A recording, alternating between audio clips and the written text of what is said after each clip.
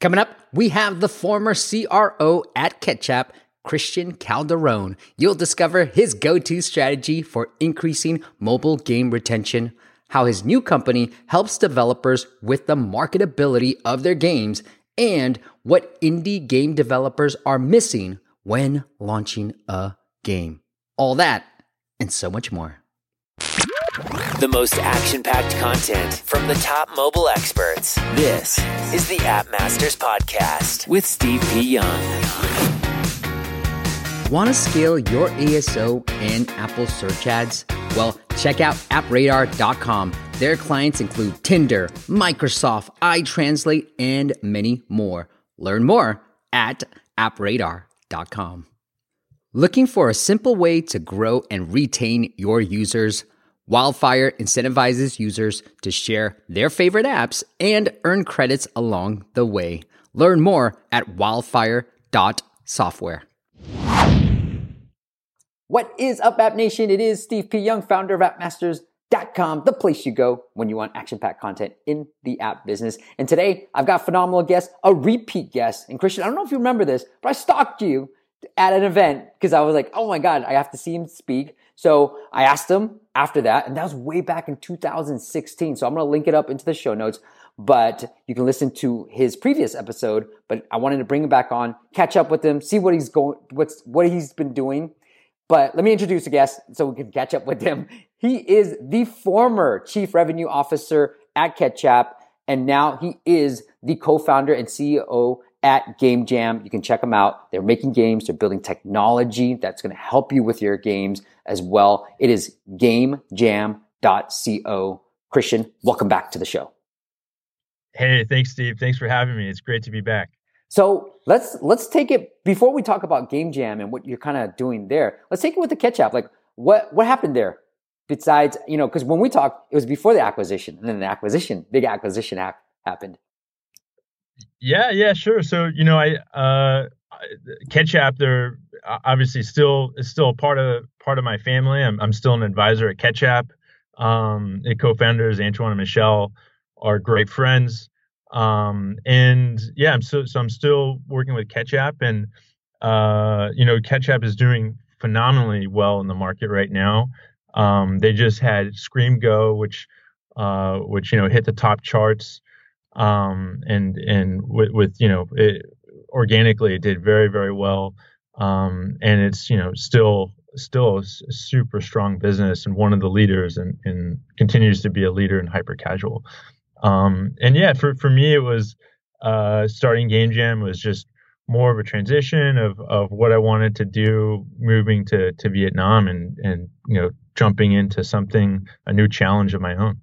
Was it just that itch? Because I have this itch sometimes, Christian, where I'm like, okay, I can do something for like 5-6 years maybe, and then like I want to do something else. I want a new challenge type of thing.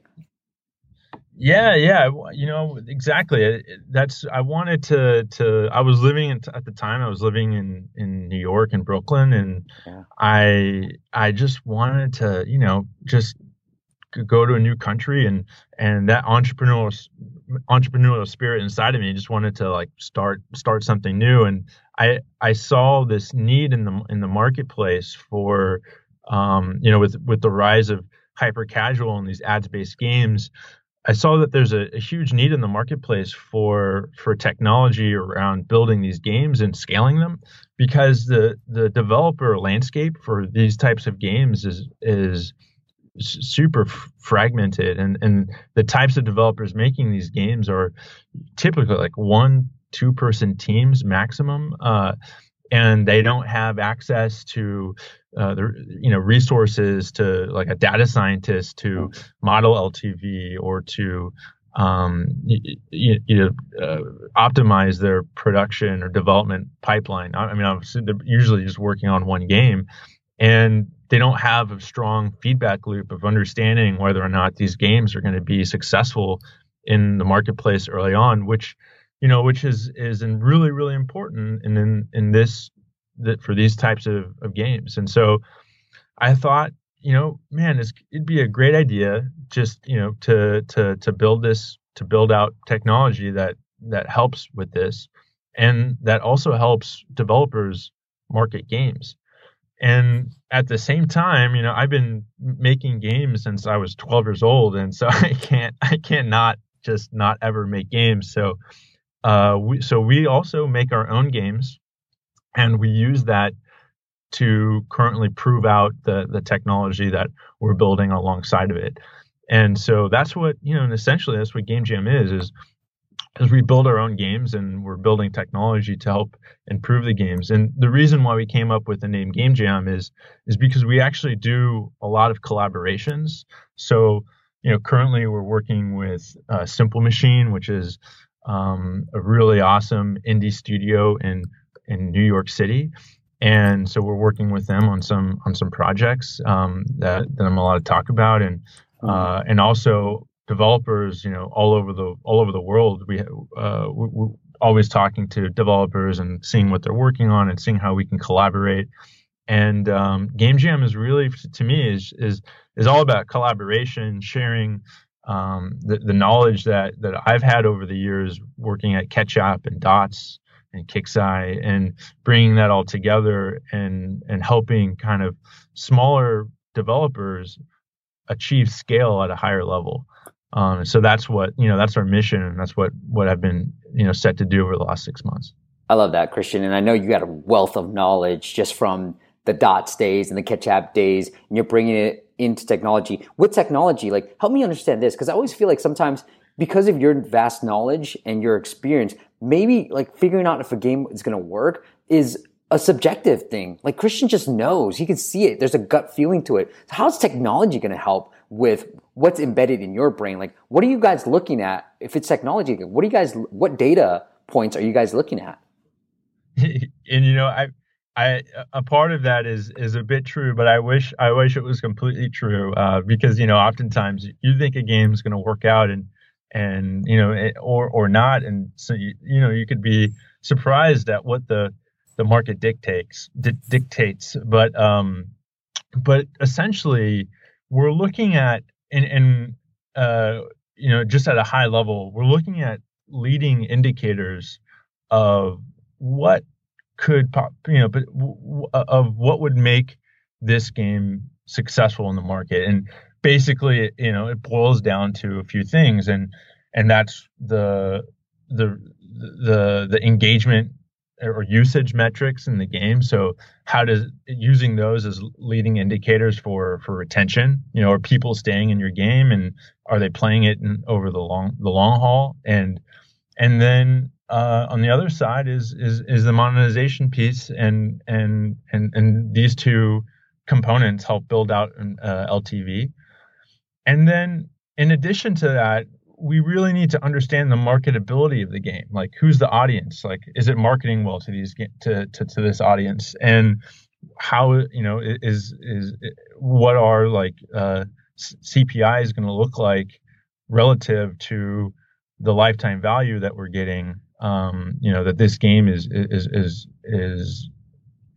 commanding. And if we can make that equation work, and if we have leading indicators that help us understand if this equation is going to work out at scale, then that's when we know we have something that can be extremely successful. And that's also a measurable in terms of dollar value. That's also a measurable number.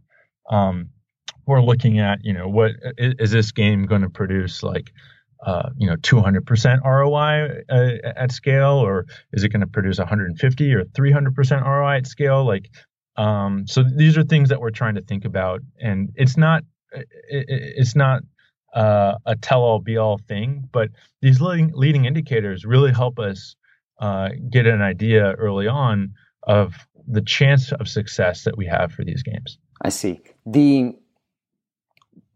Knowing what you know, and just like having so much scale, especially at Ketchup, like, what are some things, talking to like the indie developer that's a 1 or 2 man type of show, what are some things that they might be missing? Like the biggest holes that you always see from these indie developers? Yeah. So, from my perspective, it's always been with indie developers, and it's always been this kind of a similar story with small teams, 1-2 person teams. They love making games and want to make games. And oftentimes these developers don't care so much about the money. They just want to make a fun game, and they just want it to be successful. Like in their eyes, like getting a game top in the charts is just a phenomenal feeling. And oftentimes, I mean, it's very rare I come up to a developer and I ask them what do they want, and they tell me, "Oh, I want to make boatloads of money." That's never what they say. They always tell me like, "Oh, I want to make good games, and I want them to be successful." And so they're so focused on the game part and trying to make the game fun, and oftentimes they lack the resources to better understand, from a data science perspective, the components of success in terms of like KPIs. And oftentimes they're a little more unfamiliar than the average person in terms of like the average product manager or something, about how these KPIs affect lifetime value, or the average UA person about in terms of how this game can market, and how KPIs affects your CPI. And so like one of the things I know is that they're oftentimes strong developers, strong game designers, great with have very passionate about what they do, but not so knowledgeable or have the resources to excel in areas around data science, user acquisition, monetization. And so these are typically the holes that I see in these indie studios. And that's also a part of the reason why the publisher model has been so successful with companies like Voodoo and Ketchup over the last few years, because they fill that void for a lot of these developers. Yeah, I love it. I apologize. I was on the wrong mic. I was going off the wrong mic, not this expensive mic that's right now. So I probably sound a lot better right now. But the thing that I want to move on to as well is like, I guess what I'm hearing from you is, hey, developers know how to make a great game, right? But they don't understand like, hey, the LTV, what it's going to take to bring in the users, user acquisition, monetization. They don't understand these little things. But from like an overall gameplay perspective, they understand that much. And this is what Game Jam is going to fulfill for them, the rest of the other things that they don't understand. Exactly. So, typical like engagement for us, what it looks like is, Kurt, CEO of Simple Machine, called me up yesterday, said, "Hey man, I have this game." Kurt is like probably one of the top game designers that I've ever met in my life. And he has got this game. It's so fun. He wants to, he's like, "Let's collaborate on it." And so where I come in is like, I'm trying to figure out like, okay, how does this monetize? How can we break down this into like areas of events where we can create monetization points? How can we improve the retention from a product perspective? How can we measure all of this? How can we chart how can we market the game? Mm-hmm. And so these are the problems that I'm trying to solve with a great potential game that he's bringing me that's really, really fun. And so that's kind of like how we see ourselves collaborating.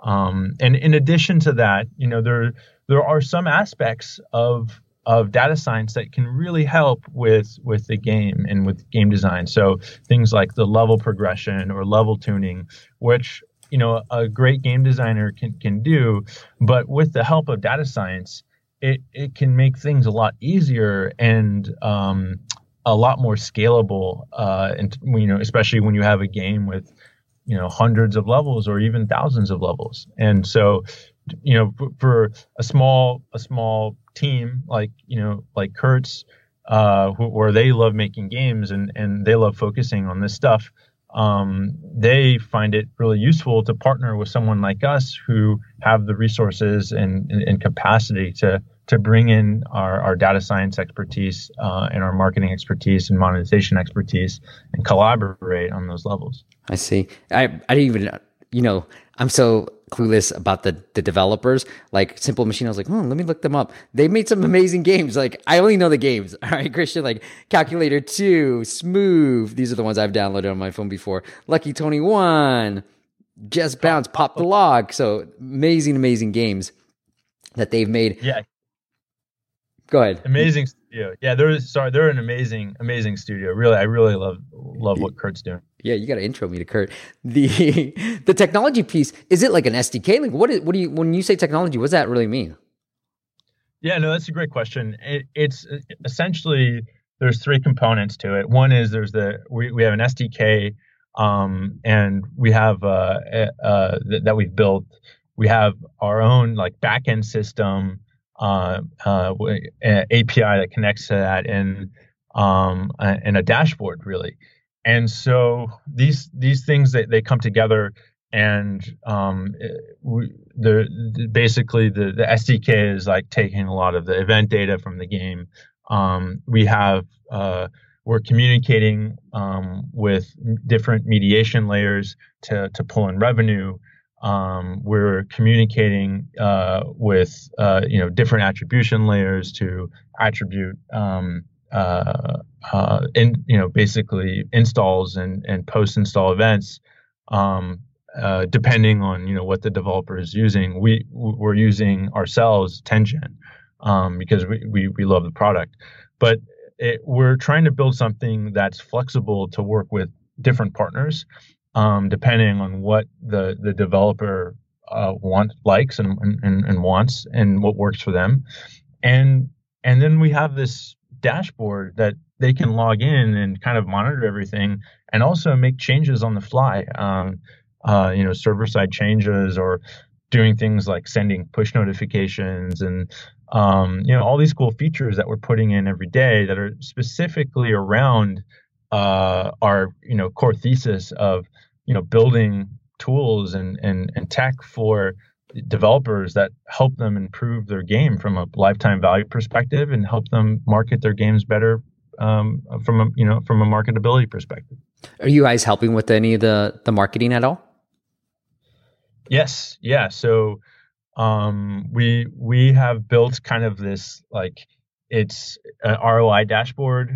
We have built a few dashboards around the marketing piece that help the developers segment LTV, help them segment ROI at different levels, and try to understand like the ROAS, their days to break, how quickly are they breaking even on spend. And we've built all of this in a dashboard, and then we also have like a CPI component that helps break down the certain funnel metrics of CPI, looking at creative. What are the conversion rates? What are the click-through rates on this particular creative? Is there anything, and this kind of helps you understand like what's performing well, what's not, and what can I do to improve? And the cool thing about it is that we're using, and a lot of this is a lot of this is because we're using Tengen to aggregate this data, but it basically allows the developer to look at this across all the channels that they're using or want to use or testing, and it really helps with user acquisition. And for us and for our games, and we obviously run all of the UA ourselves. For games that we work on with a lot of our partners, we will run also all the UA ourselves, actually, for so far every single collaboration that we've worked on. Nice. And as part of I think our core competency of what we're doing. Yeah, I would love that. I'll be like, yeah, go ahead, Christian. Like, I trust you, man. Is it like a publisher model? Like, what's the pricing, or what does the developer have to do to work with you guys? Yeah, I mean, typically we work like very similar to another publisher, and we usually work on a rev share model, and we're open to like testing anything. So we have developers coming to us all the time, like, hey, I have a great game, I want to test it, and as long as the game looks like it has a lot of potential, we'll work with them on it and give it a test with them and help them, because it's slightly more I would say like of a process, because in the tests that we run, we're we're kind of being a little more methodical on the data science part, and we're really trying to evaluate early indicators of the potential success for a game. So if we decide to test a game with a developer, a lot of what I see in the market today is like a lot of these publishers are testing these games at scale, and the developer doesn't really, they'll spend like not a whole lot, and the developer might get some insight on what the CPI was, or maybe what the retention was from a D1 or D7 perspective. But outside of that, they're not getting a lot of attention from the developer and or from the publisher. And the reason for that is because the publishers are just they're tapped out. I mean, there are just so many developers. There are thousands and thousands of these developers now that want to make these games, and the publishers, even the largest ones, can't handle them all. And this has always been a problem in this business. And there's just not enough, publishers and people that can actually, hold their hands, walk them through it, help them, help educate the developers. There's just not enough people to do it. And so this has always been a problem with this industry. And so one of the things that we like to do is just, pick and choose who we work with. And when we do decide to work with someone, it's just a little more integrated. We want to make sure that they understand that there's the success potential, or if something doesn't look like it's going to work, try to help them fail fast and try something new, and understand why it is that they should stop working on that project. Yeah, I know what I've heard from others is that retention is key, right? Like they always look at D1, D7, they want certain metrics to be hit. And so when you're thinking about retention, like how can you help developers? Like, I know it's so funky, Christian, because I'm always trying to talk about retention a little bit more, but it's so hard. Like, it's very specific to a certain game or a certain app. Like, but how do you like to think about retention? How do you like to help game developer specifically with their retention? Yeah, no, that's a great question. And you're right. It's very app specific. And so the way I like to think about it is, kind of, for the thing that I'm always talking about with developers is kind of like, we have to look at, the first things first. And that is, what is the player doing every second, every 2 seconds, every 3 seconds, every 5 seconds, every 10 seconds, every 30 seconds, every minute, every 5 minutes, and looking at at design patterns and engagement interactions within these concentric circles of time to better understand what the user is doing and the loops that are inside of these circles, these concentric circles. And then from the most important thing, especially from the very, very beginning, is the first time user experience. Like, how quickly are they getting into the game? What does the session time look like? If they're coming back, how many times are they coming back in the same day? And a lot of these early engagement metrics matter a lot. And then there's the time that within the time distribution of that first session, and within the time distribution within that first day, there are a list of events that happen and drop off that happens, and digging into that and understanding, that early drop off, and all this stuff can help with day one retention, and obviously it can lift the curve for later days. But after you've kind of conquered, first, the first things first, then you have to look at, then you're kind of optimized. If you can get it up to, 50, 60% day one, you're in great shape, and you kind of know, like, okay, well, now it's usually the case where that's probably lifted my day 3, day 7, depending on, the maturity of the game in some shape or form. But also there's going to be probably work that has to be done on day 2, day 3, day 7. And then that's, looking at other things later down the line within the progression. But, a majority of what we're doing, especially with a lot of the developers that we're working with, is those very first things. So like the first time user experience, and then kind of breaking everything down like I just explained. And I think we spend a majority of our time in those areas. When you said like the seconds, like 15 seconds, 20 seconds, how do you figure that out? Is it just like giving the game to other people and watching them, or is there some like more fancy technical way of doing it? Yeah, no, I mean, so the beautiful thing about mobile is that we can measure and engage every single interaction on the device because it's all, it's an application. And so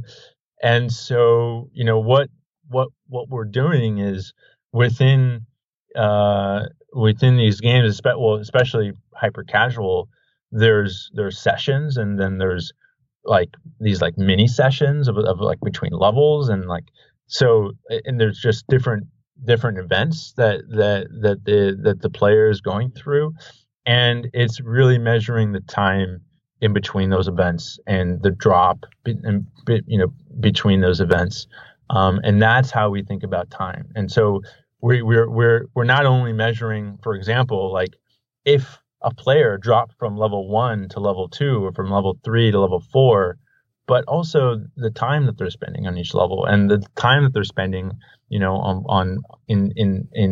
end card. And this is super, super important, especially for ads-based games. All right, Christian, I'm going to ask you a question here. I don't know, you may or may not have the answer, but you have like, there are things where I'm like, oh, this is my go-to strategy for growth, right? Like I have go-to strategies that I go to. Do you have a go-to trick or strategy for day 1 retention or day 7 or any type of thing? Like, hey, if you have this feature, it's going to really help with your retention. That's a great question. And So I'll give you one of my go-to strategies, but it's not going to work if the game's not good. Okay. One of my go-to strategies, especially for day 1 retention, is getting the player into the game as quick as possible, and letting them enjoy that core user experience as soon as possible. But again, if the core user experience isn't that great, it's not going to help. So, but if you have a great core user experience, getting the person into the game as soon as possible, getting them hooked on your mechanic, really, really helps, I think, with day 1 retention. I love it, man. Hey, is there anything I missed that you want to make sure we mention? No, I think that's it. I appreciate the time, Steve. It's great to catch up with you again. Well, we're not done yet, Christian, but yeah, it was great to catch up. But okay, let's keep this going. Okay. Well, I've got a few more answers or questions to ask you. All right, Christian, before we hit the big finish, I do want to thank my newest sponsor, and I'm super excited to have them on. It is called App Radar. Guys, look, I talk a lot about ASO, and if you want to know about an ASO tool that's going to really help you optimize and find those right keywords, well, I've been digging into App Radar a lot, not just because they're a sponsor, but I do know the founder, Thomas, and he's a friend of mine, and they've done a tremendous job of like redoing their UI and so beautiful to use. And some of the things that they just released they're going to help you with their search ads. So I know with UA and search ads, it's a really popular tool. You're able to really drive some low cost installs. They're going to help you find the right keywords and figure out which keywords might not be actually driving the right type of users or the right type of growth that they're into. So if you're looking for that new ASO tool that's really affordable, it's going to really help you find those really nice keywords, go check out appradar.com, and let them know that you heard it on this very podcast. That once again is appradar.com. Christian, this has been absolutely amazing, but let's go to the big finish. Give us one app that we definitely have to check out. Yeah, so my favorite game, and this is maybe it's because it was my first. I don't know if that's a thing in with games, but is Two Dots, and this is like the first mobile game that I've ever really worked on in a really large, huge capacity. And it's I still play it today, and apparently it's still pretty does pretty well in the market. It's still a pretty popular game, and that's definitely one of my favorite games. And from a design perspective, like it's just phenomenal, and it's awesome. I see in a lot of other games people borrowing, not borrowing, like I see people borrowing like the mechanic and stuff, but like more so people borrowing like UI elements and UX elements of the game, which is awesome. Like, because usually you don't really see that, but yeah, Two Dots is definitely my favorite game that you must try. Oh, classic. I love it. What's a lesson that took you the longest to learn? Yeah, so I think, the lesson that took me the longest, and that's because I've never, I didn't really, I experienced this from a different perspective, was embracing failure. And so like when we're building like these prototypes and stuff, like I'm always trying to like make it work. Like, oh, let's try to make this work. Let's try to make this work. And there's a part of this design process where you have to really embrace failure as soon as possible. But if you embrace failure too quickly, you might lose out on something. And I've been in situations where I thought something failed and I gave up on it.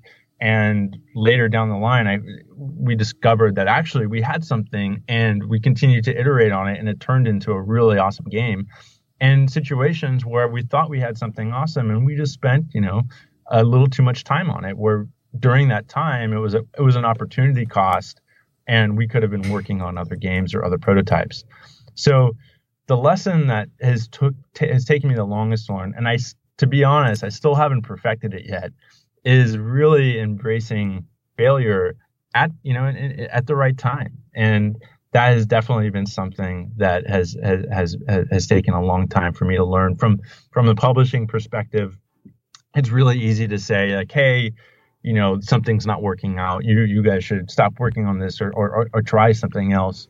But when you're the developer, it's like, it's like your child, it's your baby, you just make a game and it's a little more difficult to let go. Or you give up too early and you think it's not going to work out but you called it too soon.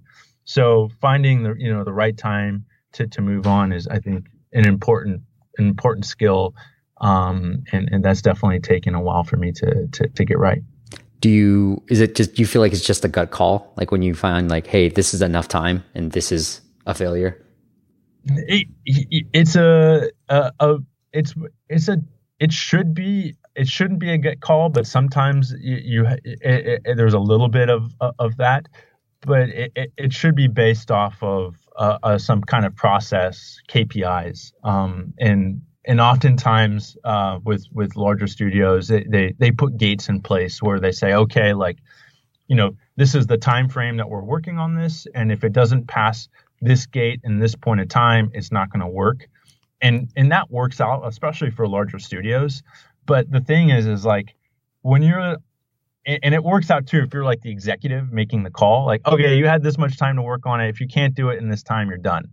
But the thing is, like, in reality, you might have killed something in that process that actually had a chance. And so it's finding like, if I work on this for just a few more days can I double my day one retention? Am I missing something here? Or if I work on this for just a few more days, can I decrease my CPI by 50% by redoing all the art assets and trying to find a new theme for the game? And it's these decisions that are really, really hard to make. Awesome, man. Well, the website, I know there's some technology, Christian, that will help you with that. It is called Game Jam, gamejam.co. You heard it. Christian has a wealth of knowledge. So if you're a great game developer, go check him out. It is gamejam.co. Christian, if the audience wants to follow up with you personally, anywhere else you want to send them? Yeah, no, they can email me. My email address is just the letter C at gamejam.co. And I respond to emails pretty quickly. Christian, thank you so much. I know this was a little bit difficult to figure out the timing given that you're in Vietnam, but congrats, man. And it was so good to catch up. Man, I could hear it in your voice. I can hear the excitement in your voice. It's so awesome. Thanks, Steve. Yeah, always great to catch up with you and look forward to the next time. Awesome, brother. Well, thank you guys for listening. Thank you, Christian, for coming on, and I'll see you on the next chat. Thanks for listening to the App Masters podcast. For show notes and amazing app marketing content, check out appmasters.co.